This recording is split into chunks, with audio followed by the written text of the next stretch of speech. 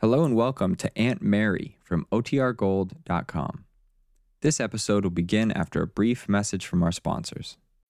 When you need mealtime inspiration, it's worth shopping Kroger, where you'll find over 30,000 mouth-watering choices that excite your inner foodie. And no matter what tasty choice you make, you'll enjoy our everyday low prices, plus extra ways to save, like digital coupons worth over $600 each week. You can also save up to $1 off per gallon at the pump with fuel points. More savings and more inspiring flavors make shopping Kroger worth it every time. Kroger, fresh for everyone. Fuel restrictions apply. Another day is here, and you're ready for it. What to wear? Check. Breakfast, lunch, and dinner? Check. Planning for what's next and how to save for it? That's where Bank of America can help. For your financial to-dos, Bank of America has experts ready to help get you closer to your goals. Get started at one of our local financial centers or 24/7 in our mobile banking app. Find a location near you at bankofamerica.com/talktous. What would you like the power to do? Mobile banking requires downloading the app and is only available for select devices. Message and data rates may apply. Bank of America N.A., member FDIC. Now for our story. I'm not insinuating anything, Larkin. Why, it's so obvious it's painful. No girl likes to be jilted, as I suppose Peggy must be. The quarreling, angry voices of the two men rose and fell.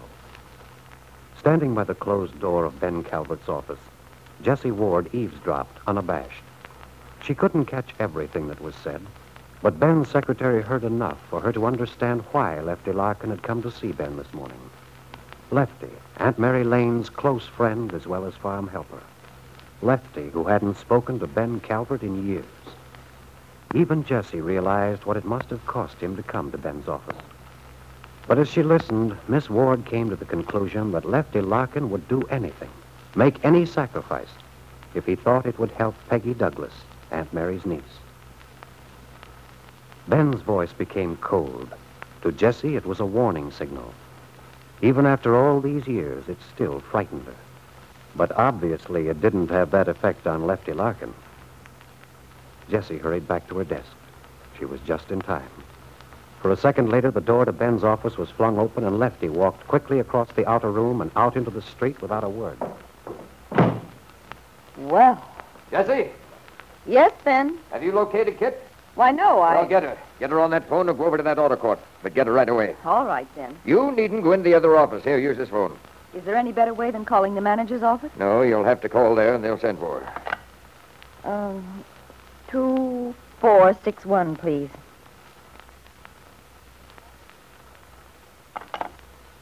What's the matter? The line's busy. I'll try again in a minute. If you've signed those letters... No, Ben, I haven't signed them, and I'm not going to right now. Well, it would And only don't take a- bother me about it. Well, Lefty Larkin did upset you, didn't he? Lefty? No. I'm angry, Jessie, yes, but not because of that hired hand of Mary Lane's. I'm angry with myself. As a matter of fact, I'm going to take Larkin's advice. He said, Ben, you've always thought you could control everything. And, Jessie, that's exactly what I'm going to do. Exactly. I should have stepped in long before now. About what? Didn't you hear the conversation? Well, when Lefty Larkin arrived, he told me he wanted to see you about your son-in-law. Yes. According to Larkin, that little Peggy Douglas is being the unwilling victim of Bill's attention. Of course, the setup is perfectly clear to me. That niece of Mary Lane's is jealous of Kitt. She'd like nothing better than to cause trouble. That whole bunch on the Lane farm would like nothing better than to see Kitt and Bill break up. Well, that doesn't quite follow, Ben. Why not? If you think that, then how do you explain Larkin's coming here and all? Oh, that's just one of their typical self-righteous acts, making a big show, putting Peggy in a good light. Well, this confirms what I've suspected all along. There is some trouble between Bill and Kitt. That's why she's going to California. Oh, I don't know. I wouldn't be too sure of that. You sound as if you found out something. No. But from what I've seen of Kitt, well, I can hardly imagine her giving up so easily. Running away, so to speak. You mean you don't think she suspects that Bill and Peggy are... Who knows what Kitt thinks? If she doesn't know, it's time someone told her. And I'm going to be the one to do it. Oh, Ben, for heaven's sake, it's her life. Why don't you let her alone? Because I don't think she knows what she's doing. Because her well-being happens to mean something to me, Jessie. Now, look, you don't have to justify anything with me. It's because you're principally concerned with what the town will say. If Bill Meade were involved with anyone else, but because it's Mary Lane's niece that he... All right, Jessie, all right. If you were really concerned with Kitt's pride, I shouldn't think you'd want her to hold a boy who didn't want her. Bill doesn't know what he's doing. Peggy Douglas can't hold a candle to Kitt. Bill's just having the pressure put on him. He's being worked on. Well, you should know how that's done. I don't like that remark, Jessie. Oh, Ben, I've understood this thing from the very start. You've never thought too much of Bill. No, but Kitt wanted him. Sure. Kitt wanted him. But I think what really stimulated you was the fact that Bill was more or less engaged to Peggy. By helping Kitt break that up, you saw a chance to satisfy your old grudge against Aunt Mary. Oh, be quiet, Jessie. I don't care about any of that now. The thing is that I'm not going to have Kitt made a fool of. Nor myself, for that matter. I'm going to straighten Bill out. Get this thing settled. Well, you're going to have to work fast. Kitt's leaving this afternoon, you know. No. No, she isn't. What? She's not going, Jessie. I'm going to see to that. And how do you intend to stop her? I'll stop her, all right. Try that number again. Ben, why don't I go over to the outer court and get her? Wouldn't that be simpler? Well, all right. I'll drive over right now. But one thing, Jessie. Yes? I trust I can rely on your so-called sense of discretion. Of course, Ben. It's your affair, not mine. Well, just don't tell her why I want to see her. I won't, Ben. I won't say a word. And a few minutes later, Jessie Ward's car drives into the Wakefield Auto Court. Getting out, she walks to the door of Bungalow B and knocks.